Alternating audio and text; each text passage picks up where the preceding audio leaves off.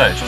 Słuchacie podcastu Zielone Alternatywy, w którym rozmawiamy o zmianach klimatu, zrównoważonym rozwoju i innowacyjnych rozwiązaniach, które mogłyby pomóc polskim miastom w procesie transformacji klimatycznej. Naszymi gośćmi są eksperci, przedstawiciele świata nauki oraz członkowie organizacji pozarządowych i ruchów oddolnych z dziedziny ekologii i ochrony środowiska, zarówno z Polski, jak i ze świata. Podcast prowadzą Kacper Koński i Barbara Wolna. Zapraszamy na dzisiejszy odcinek naszego podcastu. Cześć, z tej strony Basia Wolna. Witajcie w kolejnym odcinku podcastu Zielone Alternatywy.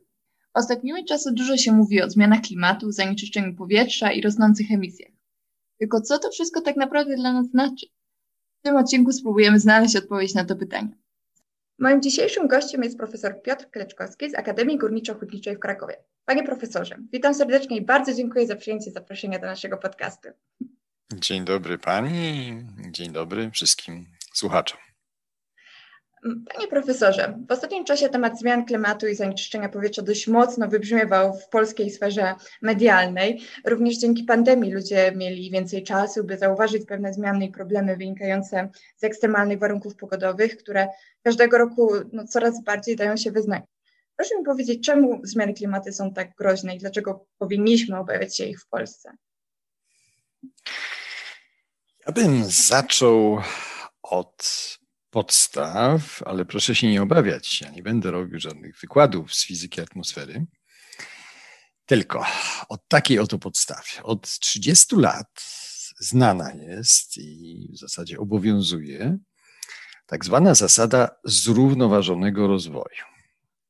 Ja myślę, że to wszyscy, którzy się tym interesują, znają, ale tak na wszelki wypadek powtórzę swoimi słowami. Ona mówi, że to jest taki rozwój, który pozwala nam, obecnemu pokoleniu, zaspokajać wszystkie swoje potrzeby, ale w taki sposób, żeby nie ograniczać rozwoju przyszłych pokoleń.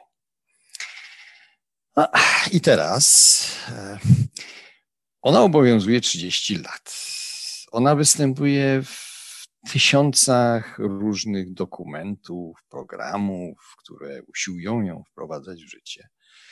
No i co się dzieje po tych 30 latach? To widzimy, co się dzieje. Tak? W zeszłym roku spłonęła Australia, trzeba tak to powiedzieć. Przed chwilą spłonęła British Columbia, płonie stan Oregon i wydaje mi się, że około 90 pożarów lasów jest w tej chwili w Stanach Zjednoczonych. I jeszcze kilka dni temu, może nawet do dzisiaj, była taka sytuacja, że jest kilka takich punktów na całym globie, gdzie są sytuacje katastrofalne. W samej Europie kataklizm powodziowy w Niemczech i w Belgii. Tak? To wszystko się dzieje. Pomimo, że pewne kroki są podejmowane, bo wszyscy się zgadzają, że zasada zrównoważonego rozwoju musi być stosowana, bo to w ogóle uratuje naszą przyszłość i przyszłe pokolenia. No ale coś jest nie tak. Jak patrzymy, co się dzieje wokół nas, to coś jest nie tak. Zaczyna narastać świadomość, że ta zasada jest utopijna. Można powiedzieć, że to jest taka baśń, tylko że to jest bardzo oryginalna baśń. To jest baśń, w którą wierzą dorośli, a już nie wierzy młodzież. Przynajmniej część młodzieży, mam tu na myśli młodzieżowe ruchy klimatyczne.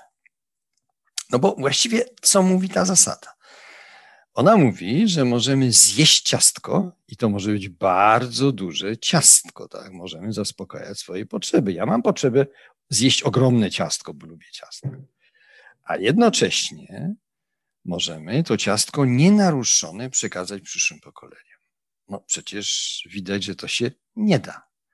I narasta świadomość, że jeżeli mamy przekazać to ciastko przyszłym pokoleniom, to sami musimy zjeść mniej. Mówiąc poważniej, jeżeli chcemy przekazać planetę w znośnym stanie przyszłym pokoleniom, to sami musimy ograniczyć konsumpcję.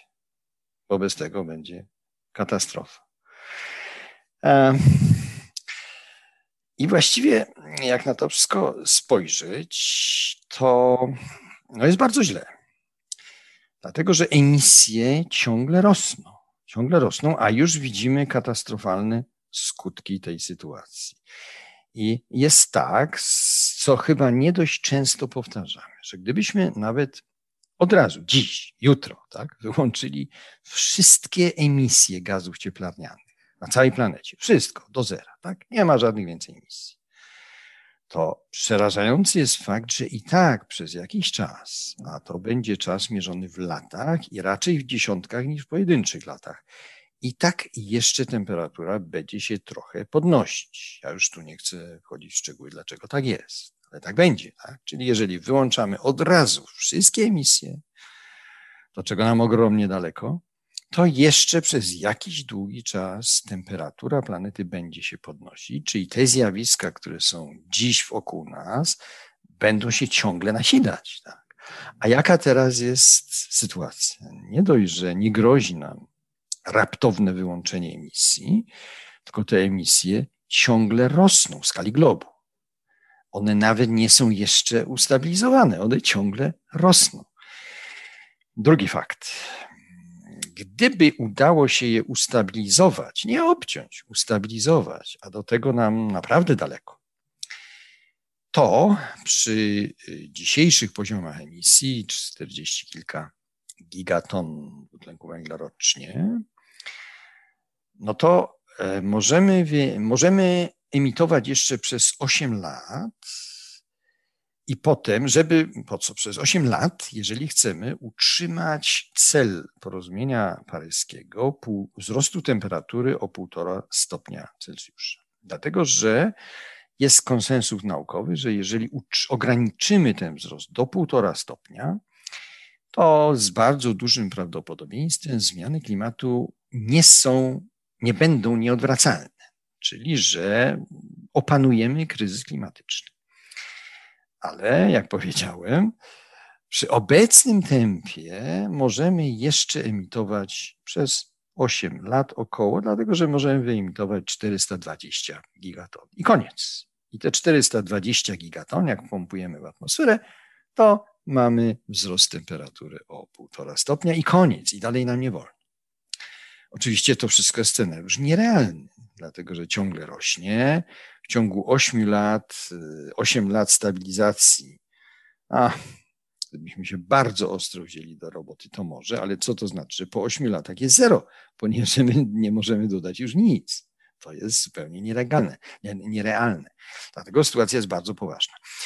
O konsekwencjach, bo może pani bardziej miała na myśli konsekwencje,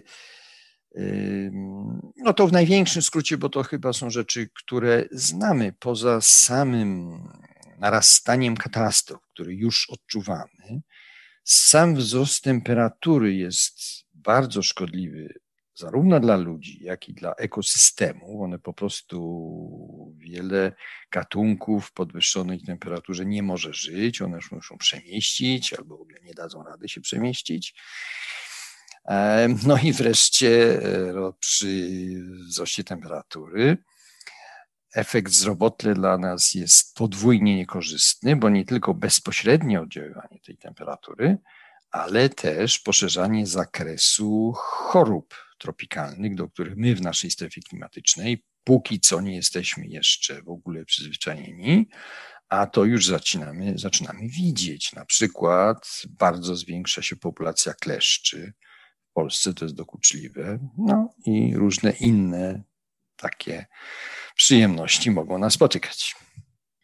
A w tym wszystkim, jakie pan dostrzega największe problemy polskich miast właśnie w zakresie i ochrony środowiska, zmian klimatu, ale też i zrównoważonego rozwoju? Co najbardziej trapi Polskę? Tak. Problem w polskich miastach, mówimy z punktu widzenia jednostki jej zdrowia. Rozumiem. Tak jest. Oczywiście wszyscy mamy wkład globalne ocieplenie, ale może to odłóżmy na później. Taki najbardziej odczuwalny przez wszystkich to jest stan powietrza. Tak? No, stan powietrza w polskich miastach, w większości tych miast bardzo odbiega od stanu w krajach rozwiniętych, tak, ostrożnie powiedzmy, w Unii Europejskiej. No cóż, prawdopodobnie mamy najgorsze powietrze. Średnio prawdopodobnie, nie będę mówił już skąd jest ta wątpliwość, po prostu nie jest dość dużo pomiarów, ale jest na to spora szansa. Czyli, że powietrze. I teraz pora może, żeby sobie wprowadzić takie rozgraniczenie między klimatem, od którego zaczęliśmy, a zanieczyszczeniami powietrza, które potocznie nazywamy smogiem. To często jest mieszane, te dwa pojęcia. Otóż to są zupełnie osobne, rozłączne zjawiska, ale jest jedna substancja chemiczna, która powoduje i jedno zjawisko, i drugie jednocześnie. To jest gaz ozon. Na szczęście to jest gaz nietrwały. Ozon powoduje zarówno ocieplenie klimatu, jak i jest bardzo szkodliwy dla naszego układu oddechowego. Natomiast poza ozonem ocieplenie klimatu powodują zupełnie różne substancje niż powodują zanieczyszczenia powietrza, na które wszyscy się użalamy codziennie, tak? Które wdychamy. To jest, jeśli popatrzymy na substancje chemiczne, ale teraz, jeżeli popatrzymy na źródła tych substancji chemicznych, to znowu źródło jest wspólne, tak? Czyli to rzeczywiście się bardzo, te zupełnie rozłączne zjawiska, one się łączą w źródle, a to źródło to są po prostu procesy spalania. Jedno i drugie wywołują procesy spalania, no i dlatego z tym mamy problem. Przede wszystkim to jest spalanie paliw kopalnych, tego robimy najwięcej, ale w ogóle procesy spalania. Teraz jeżeli zejdziemy na poziom miast, co z tym można zrobić? No, w Polsce absolutnie główne źródło problemu ze smogiem. Dlaczego w Polsce powietrze jest tak dużo gorsze niż średnio w Unii Europejskiej? To jest muzealny system grzewczy, który się w Polsce zachował. Jeszcze w dużej części Polski. W dużych miastach tego jest coraz mniej. Wyjątkiem, takim chwalebnym wyjątkiem w skali ogólnopolskiej jest miasto Kraków, które to wyeliminowało, mianowicie całkowicie wyeliminowało spalanie paliw stałych, tak, do celów grzewczych w ogrzewaniu indywidualnym. Ten węgiel my ciągle spalamy w elektrociepłowni, ale znowu nie będę już tłumaczył z jakich powodów, ale spalanie węgla w elektrociepłowni znacznie mniej szkodzi naszym płucom niż jak on jest spalany w małych indywidualnych kotłach. Ale to jest jedyne miasto, tak? Drugim miastem, które wprowadziło zakaz, ale on jeszcze nie wszedł w życie, to chyba za 2 lata czy 3, jest Sopot. No i przymierzają się kolejne gminy. Ale póki co te tak zwane kopciuchy, czyli te prymitywne kotły na węgiel, w których można spalać węgiel i drewno i tak naprawdę stare gumiaki, wszystko co się narzuci się spala z katastroficznymi skutkami. No póki co tych kopciuchów jest w Polsce, to jest dość trudno oszacować, ale prawdopodobnie między 3,5, a kto wie, czy nie aż do 4 milionów. I to jest powód, że w Polsce powietrze jest fatalne. Pani pytała o miasta. Paradoksem Polski jest to, że zazwyczaj powietrze jest gorsze w Europie, na świecie. Powietrze jest gorsze w dużych skupiskach. W Polsce jest inaczej. W Polsce podobny problem z powietrzem jest w dużych miastach, w średnich miastach, jak i w małych miejscowościach. No to jednemu i drugiemu są inne te kopciuchy. Na drugim miejscu jest ruch samochodowy, emisje spalin samochodowych, z taboru, który pozostawia bardzo dużo do życzenia pod względem technicznym, ponieważ cały system kontroli jakości tych spalin jest nieszczelny, tak? Jest dziurawy jak sito. No przecież jak chodzimy po Polsce, czy jeździmy po polskich drogach, no to raz na 10-20 pojazdów widzimy, że z rury wydechowej wydobywa się jakaś czarna chmura. No to jest, przepraszam, ale w krajach, chciałbym powiedzieć, cywilizowanych, no może to zabrzmi obraźliwie, No to się nie zdarza w Polsce. Zdarza się i nikt się tym generalnie nie przejmuje. To jest główny problem polskich miast. To jest zanieczyszczenie powietrza. Teraz, jeżeli chodzi o inne elementy środowiska, to w polskich miastach nie jest tak źle. To znaczy, generalnie nie mamy już miast bez systemu kanalizacji, to są wyjątki, czyli nie ma problemu zatruwania wód podziemnych nieczystościami płynnymi, ani cieków powierzchniowych wód. W miastach to jest opanowane. Również w miastach nie ma dzikich wysypisk, czyli problemy dwóch innych elementów środowiska, to znaczy zanieczyszczenia ziemi odpadami i zanieczyszczenia wód powierzchniowych czy podziemnych nieczystościami, to jest problem polskiej prowincji, bo tam to wszystko bardzo często znowu nie podlega kontroli i sytuacja jest bardzo niedobra. Ale w miastach tego problemu nie ma. W miastach problemem jest powietrze, tu już podsumuję, kopciuchy i transport. No właśnie, bo tutaj przy jeszcze smogu chciałabym się zatrzymać. Ostatnio wydał Pan książkę Smog w Polsce, którą również z czystym sercem mogę polecić naszym słuchaczom. Więc rzeczywiście naprawdę dla każdego Polaka pozycja do przeczytania. Więc smog jest rzeczywiście jednym z najbardziej takich palących problemów w polskich miastach, co również doskonale odczuwamy w Krakowie.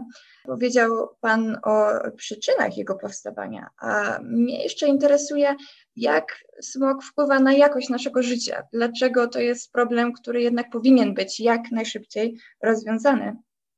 Ocenia się, że w Polsce rocznie z powodu smogu, średnio w Polsce, umiera około 50 000 osób.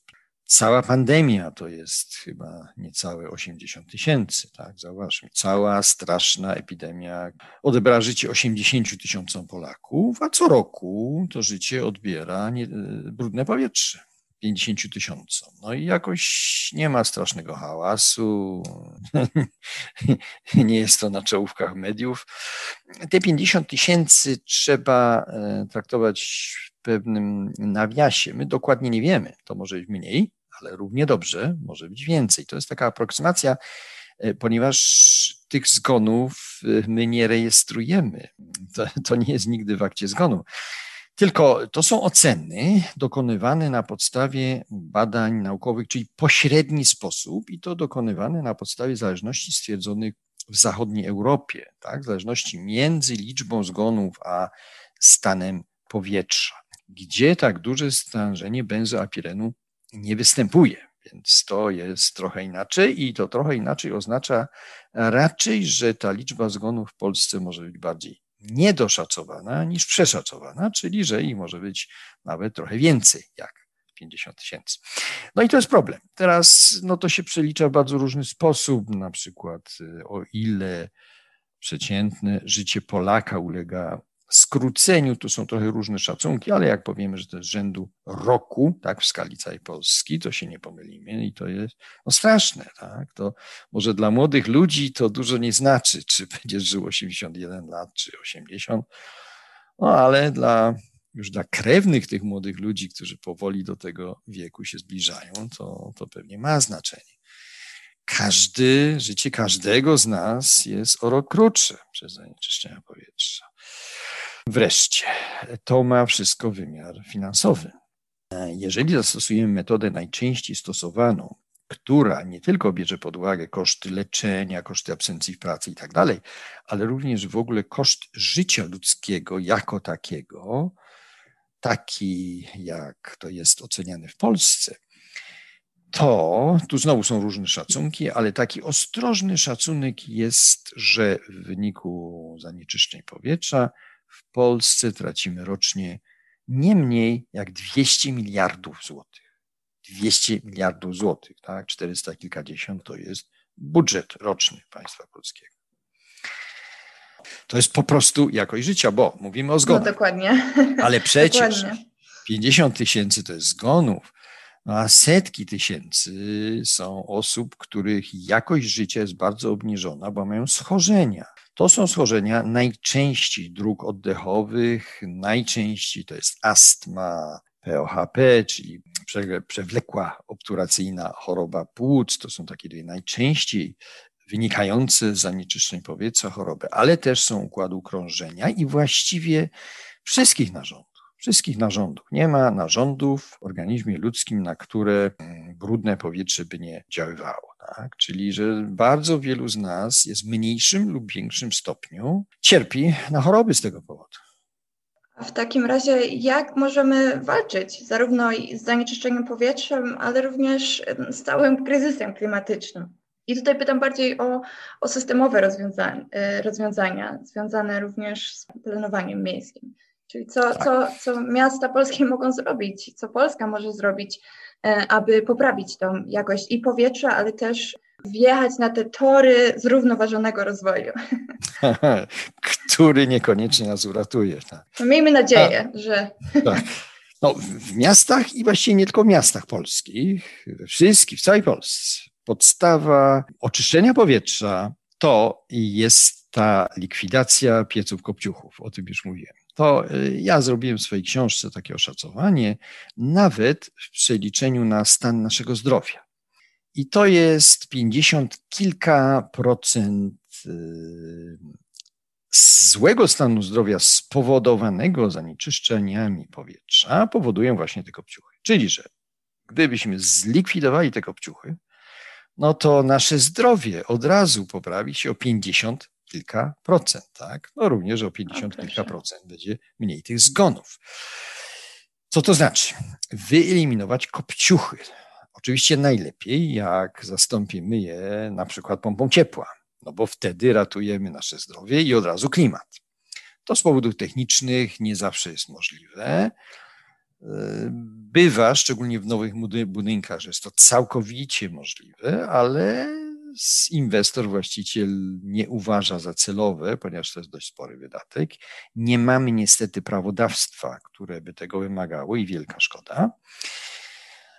Czyli, że alternatywą dla wymiany kopciucha jest wymiana na kocioł gazowy i to już całkowicie ratuje nasze zdrowie, bo tam zanieczyszczenia są minimalne, po prostu znikome, ale nie ratuje nam klimatu, chociaż tu znowu mamy czynnik, o którym rzadko mówimy.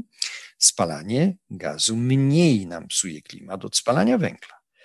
Można nawet powiedzieć, że średnio spalanie gazu ziemnego emituje 57-8% tej ilości dwutlenku węgla, którą emituje spalanie węgla na jednostkę energii, na taką samą jednostkę energii. Czyli to jest dużo, tak? Czyli wymieniając kopciuch, to od razu o 40 kilka procent redukujemy ocieplenie klimatu. No i nasze zdrowie o prawie 100%. Dalej, jeżeli ten kopciuch nie zostanie wymieniony na gaz, a powinien, no to w całej właściwie Polsce jeszcze dopuszczona jest wymiana tego na nowoczesny kocioł na paliwa stałe, czyli nowoczesny kocioł na węgiel albo na pellet. No i to już jest znacznie gorzej, bo wprawdzie te nowoczesne kotły wielokrotnie obniżają emisję, czyli w dużej mierze ratują nasze zdrowie. Klimatu no, w niewielkim, tylko w takim jak sprawność tych nowoczesnych kotłów jest lepsza od sprawności tych prymitywnych kopciuchów, no ale dalej emitujemy zanieczyszczenia powietrza, no i dalej niszczymy klimat. Tak? Czyli to jest taka hierarchia. Wyrzucić kopciuchy, najlepiej zastąpić je zupełnie bezemisyjnymi źródłami ciepła, no typowo to jest pompa ciepła, ale ją można stosować w budynkach dobrze ocieplonych, inaczej to jest dość kłopotliwe. Na drugim miejscu gaz, no i w ostateczności te nowoczesne kotły węglowe i to właściwie też powinno być prawnie ograniczone do sytuacji, kiedy nie ma żadnej możliwości, tak? Nie ma możliwości pompy, budynek jest stary, albo nie ma możliwości gazu, no bo nie mamy sieci gazowej. Jak na razie w Polsce nie ma żadnych takich mechanizmów prawnych. Owszem, zaczyna być postęp, bo również w Krakowie, nie w Krakowie, tylko w województwie małopolskim wprowadzono zasadę, że od przyszłego roku już nie będzie dotacji do nowoczesnych kotłów na paliwa stałe, tak? Czyli jeżeli obywatel zmienia kopciucha, ale nie chce, czy nie może zmienić na coś lepszego, czyli gaz, a najlepiej pompę ciepła, tylko zmienia na kocioł na paliwo stałe, nowoczesny, to proszę bardzo, zmieni sobie, ale nie dostanie na to dotacji. Chcesz węgiel? Zmieniaj, ale nie dostaniesz dotacji. No, czyli pierwszy główny obszar to jest reforma systemu ogrzewania. Drugi, to jest transport i tu jest bardzo dużo do zrobienia od podniesienia standardów emisji spalin, to znaczy egzekwowania norm jakości spalin, które nawiasem mówiąc są bardzo łagodne, bo one pochodzą z roku 90. Tu też czasem nie mamy świadomości, jak mówimy o normach jakości spalin, to są dwa rodzaje norm. Pierwsza to jest norma na drodze. Jeżeli nasz pojazd jest kontrolowany na drodze, czy też w stacji, to tam te parametry są bardzo łatwe do spełnienia. Bo jak mówię, one są sprzed 30 lat, czyli one są dostosowane do poziomu motoryzacji sprzed 30 lat, również muzealnego z dzisiejszego punktu widzenia. Czyli nawet jak to badanie na stacji jest zrobione dokładnie, a często nie jest, to te normy są bardzo łagodne. A drugą rzeczą są normy, które obowiązują producentów i to są te normy eurosłynne. Tak? Producenci teraz, jak sprzedają samochód, to musi być norma Euro 6, już będzie niedługo wprowadzona norma Euro 7. Krótko mówiąc, im mniej emisyjny samochód, nawet spalinowy, tym więcej naszego zdrowia, ale niestety każdy samochód spalinowy psuje nam klimat. Znowu nowocześniejsze mniej nam psują, bo one mają dość wyżyłowane te normy emisji dwutlenku węgla na 100 kilometrów, ale dalej ta emisja jest. I tu przechodzimy do drugiego problemu, czyli kontrola techniczna, możliwie wymiana taboru na nowocześniejszy, ale w ogóle zmiana nawyków. My w Polsce samochody, podróżowanie samochodem indywidualnym kochamy po prostu. Przecież mamy już liczbę samochodów na mieszkańca. Mamy, ja nie wiem, czy nie trzecią, czwartą już w tej chwili w Europie od góry, tak? Polska jest potęgą motoryzacyjną. Już jest wiele krajów, których zamożność jest znacznie wyższa od nas.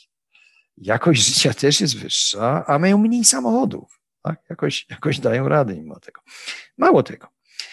Można powiedzieć, że jeżeli tylko ludzie by mentalnie byli w stanie zaakceptować tą prawdę, że powinniśmy mniej ograniczyć indywidualny ruch samochodowy, a w Polsce z tym jest ogromny problem, tak? Ogromny problem. To w ogóle jakość życia się poprawia w miastach szczególnie. I tutaj bardzo dobrym przykładem jest hiszpańskie miasto Pontevedra, w którym już od 20 lat zaczęto odzyskiwać przestrzeń, centrum miasta dla pieszych. Tak? Znaczy, zaczęto w ogóle eliminować całkowicie ruch samochodowy w centrum miasta. Zresztą to nie jest jedyny przypadek ani w Europie, ani na świecie, ale tam może to jest najbardziej spektakularne. I w ogóle poprawiła się jakość życia. I to mówią statystyki. Tam zwiększyła się liczba mieszkańców, o ile dobrze pamiętam, chyba nawet o 10% w ciągu tych 20 lat. I również zwiększyła się wydatnie liczba dzieci w wieku do 14 lat zwiększyła się o 8%, podczas gdy w porównywalnych dwóch miastach prowincji hiszpańskiej Galicja, dwóch największych, ta liczba dzieci zwiększyła się o 2 do 3%. Czyli, że to działa, tak? Ludzie nie mogą jeździć samochodami po śródmieściu tego miasta, a jakość życia się bardzo poprawiła. Ale wytłumaczyć to naszym rodakom będzie bardzo trudno. No i dlatego też edukacja i jeszcze raz edukacja. Nie tylko po to, żeby tłumaczyć, że lepiej będzie, jak mniej będziemy jeździć samochodami osobowymi, no w ogóle w sprawach klimatu. A na koniec chciałabym jeszcze zapytać, jak każdy z nas może ograniczyć swoje emisje? Wspomniał Pan ograniczenie przemieszczania się samochodem, używania samochodu, a co innego jeszcze możemy robić, żeby ograniczyć swój ślad węglowy? Tak, zdecydowanie. Na pierwszym miejscu z punktu widzenia obywatela, nie decydenta i nie działanie zbiorowości. To jest ograniczenie poruszania się samochodem osobowym. Powiem więcej. W Polsce właściwie jak chodzi o ratowanie klimatu, to jeżeli przesiądziemy się z samochodu spalinowego na samochód elektryczny, to prawie niczego nie zmienimy. Owszem, podniesiemy jakość powietrza w miastach, tak, bo wtedy nie ma emisji w miastach, my ją przenosimy do elektrowni węglowych, ale to jest dużo dalej od miejsc, w których mieszkamy, żyjemy, więc to jest dużo lepiej. Natomiast jak chodzi o emisję dwutlenku węgla, no to prawie nic się nie zmienia, bo 80 kilka procent w Polsce emisji jest ze źródeł emitujących dwutlenek węgla. 80 kilka procent produkcji energii elektrycznej pochodzi ze źródeł emitujących dwutlenek węgla i o tym też warto pamiętać. Jeżeli już jeździmy samochodem, no to trzeba dbać o stan techniczny pojazdu, wtedy mniejsze będą emisje, czyli mniejsze zagrożenie osobiste dla naszego zdrowia, chociaż zagrożenie dla klimatu będzie dalej. Mało tego, jest taki element, gdzie też w Polsce szczególnie źle. Dość popularna jest tak zwany eco-driving, czyli jazda ekologiczna, która w największym skrócie polega na tym, żeby unikać gwałtownych przyspieszeń, dojeżdżania do punktu, w którym mamy się zatrzymać, czyli typowo czerwonego światła z piskiem opon, a to jest typowy styl jazdy polskich kierowców, absolutnie typowy. Ja mam takie miejsce. Ja w ogóle z samochodem bardzo rzadko staram się jeździć, ale jak już czasem jeżdżę do pracy, to mam taki punkt na trasie przejazdu, gdzie ja dobrze wiem, że tam za 2 minuty światło zmieni się na czerwone. Więc ja tam przyspieszę może do, 40 na godzinę i po prostu na biegu jałowym ja wiem, że ja się dotoczę do tego czerwonego światła. I to wymaga wielkiej odporności nerwowej, tak? Bo ja za sobą mam albo mruganie światłami, czasami klaksony, najczęściej mi wyprzedzają z jakimiś gestami, no jedź jakoś ślamazaro, jak już wjechałeś na tą drogę. Naprawdę to wymaga dużej odporności psychicznej, ale ja dalej to robię, tak? No i taka jest idea, żeby jak najmniej energii spalić poruszając się tym samochodem. Ale przejdźmy do innych tematów. Ja nie wiem, czy ja w dobrej kolejności to wszystko powiem. Nie wiem, czy na drugim miejscu, tu już mówimy o ratowaniu klimatu wyłącznie, jeść mniej mięsa, bo to chodzi o emisję metanu, które są ogromne z hodowli, z produkcji mięsa. Mało tego, fachowcy mówią, żeby starać się jeść produkty lokalne, bo wtedy ograniczamy wszystkie emisje związane z transportem produktów rolnych. Trzecia rzecz, bardzo ważna, związana z jedzeniem. Nie wyrzucać, nie marnować żywności. Ogromne ilości żywności są marnowane. Teraz, jeżeli chodzi o zakupy, tak w ogóle to my powinniśmy ograniczyć konsumpcję. Już nie chodzi o jedzenie, konsumpcję mięsa, ale poza tym nie musimy głodować, nie musimy się głodzić, byle strukturę tego odżywiania zmienić. Natomiast jak chodzi o nabywanie różnych produktów, to my z całą pewnością kupujemy za dużo. I tu na pierwszym miejscu jest niestety odzież, ten cały przemysł modowy, który wciska nam bardzo tanie, ciągłe nowe ubrania, których my tak naprawdę w ogóle nie potrzebujemy, a my to kupujemy. To powinniśmy w dużej mierze ograniczyć, bo to jest dużym kosztem ekologicznym, w tym emisji ocieplających klimat. Czyli generalnie starać się nie kupować rzeczy, których naprawdę użyjemy raz, drugi, trzeci, czwarty, a potem to odłożymy w kąt, a na końcu wyrzucimy. I co jeszcze, jak chodzi o konsumpcję taką polegającą na nabywaniu dóbr? Starać się wspierać gospodarkę o obiegu zamkniętym, czyli starać się unikać towarów, które są pakowane w opakowania, które utrudniają tą gospodarkę, czyli połączenia materiałów. No bo selekcja odpadu oczywiście, ale później jakoś, jak te materiały są połączone, typowo papier, tektura z plastykiem, to naprawdę później to jest bardzo trudno rozdzielić i w praktyce to nie jest recyklingowane, no bo się nie opłaca nikomu, bo jest za trudno rozdzielić te materiały. Czyli unikać opakowań w ogóle dużych, unikać opakowań, które jest trudno recyklingować, a przede wszystkim takimi są łączone materiały. Starać się skupować towary w wymiennych opakowaniach, a takimi na rynku polskim, to bardzo śmieszne, ale chyba się nie pomylę, jeżeli powiem, to są wyłącznie butelki od piwa. No nic innego nie jest wymienne w Polsce jako opakowanie. Jak kupuję piwo, to dla zasady nigdy nie kupuję w puszce, chociaż byłoby to lżejsze, byłoby to dla mnie wygodniejsze. Zawsze kupuję w butelce, no bo wiem, że ja ją zwrócę potem. Tak? I ona około 40 razy w ten sposób butelka służy.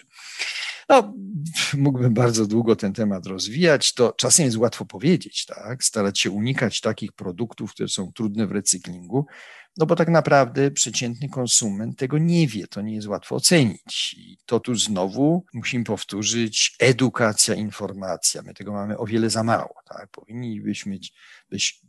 Powinniśmy być lepiej edukowani, informowani, co się recyklinguje, a co się bardzo źle recyklinguje. Jak już mówimy o tym recyklingu, no to oczywiście segregować odpady też. Wreszcie przechodzę do kolejnego tematu. Oszczędzać energię, i to jest znowu szeroki temat.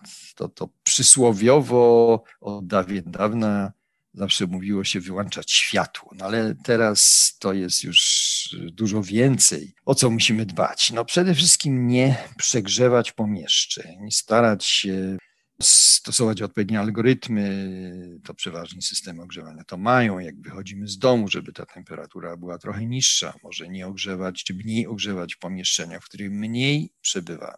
W drugą stronę, klimatyzacja. Ja klimatyzacji w domu żadnej nie mam.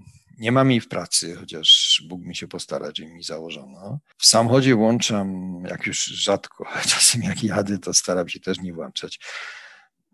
To jest, proszę Państwa, luksus, który ludzkość wymyśliła, ale my naprawdę możemy się w Polsce, w naszym klimacie, naprawdę możemy się bez tego odbyć, a to są bardzo duże zużycia energii, ale też koszty środowiskowe, wytwarzanie tych wszystkich klimatyzatorów. Jeżeli kupujemy różnego rodzaju urządzenia, to też zwracać uwagę na ich pobór mocy, tak? To ta klasa tam AA, ileś tam A, trzeba na to zwracać uwagę, bo to ma wpływ.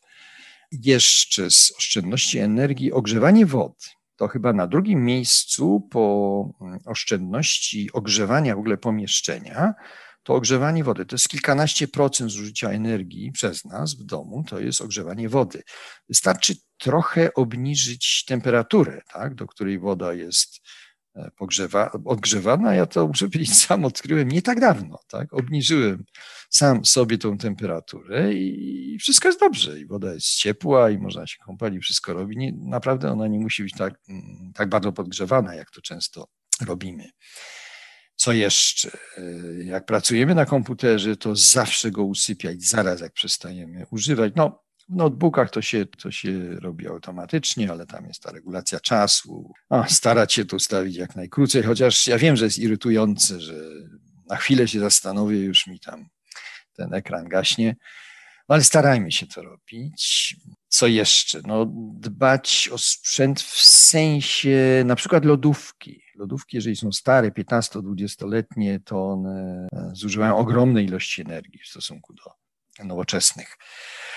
No myślę, że już sporo powiedziałem, co my jako konsumenci indywidualni możemy robić dla klimatu. Dużo praktycznych porad, które każdy z nas może wykorzystać w codziennym życiu. No i miejmy nadzieję, że będziemy szli w lepszym, bardziej zielonym kierunku i tego nam życzę. Panie profesorze, jeszcze raz bardzo dziękuję za dzisiejszą rozmowę. Przypominam, moim gościem był Piotr Kleczkowski. Bardzo dziękuję za uwagę i do usłyszenia. Bardzo dziękuję. Do widzenia Państwu. Dziękuję wszystkim słuchaczom za uwagę. Przypominam, że projekt jest realizowany w ramach konkursu Mini-Granty Talent Management w ramach priorytetowego obszaru badawczego Antropocen na Uniwersytecie Jagiellońskim. Już niedługo zapraszamy na kolejny odcinek. Szczegóły znajdziecie na naszym profilu na Facebooku. Dziękuję za uwagę i do usłyszenia.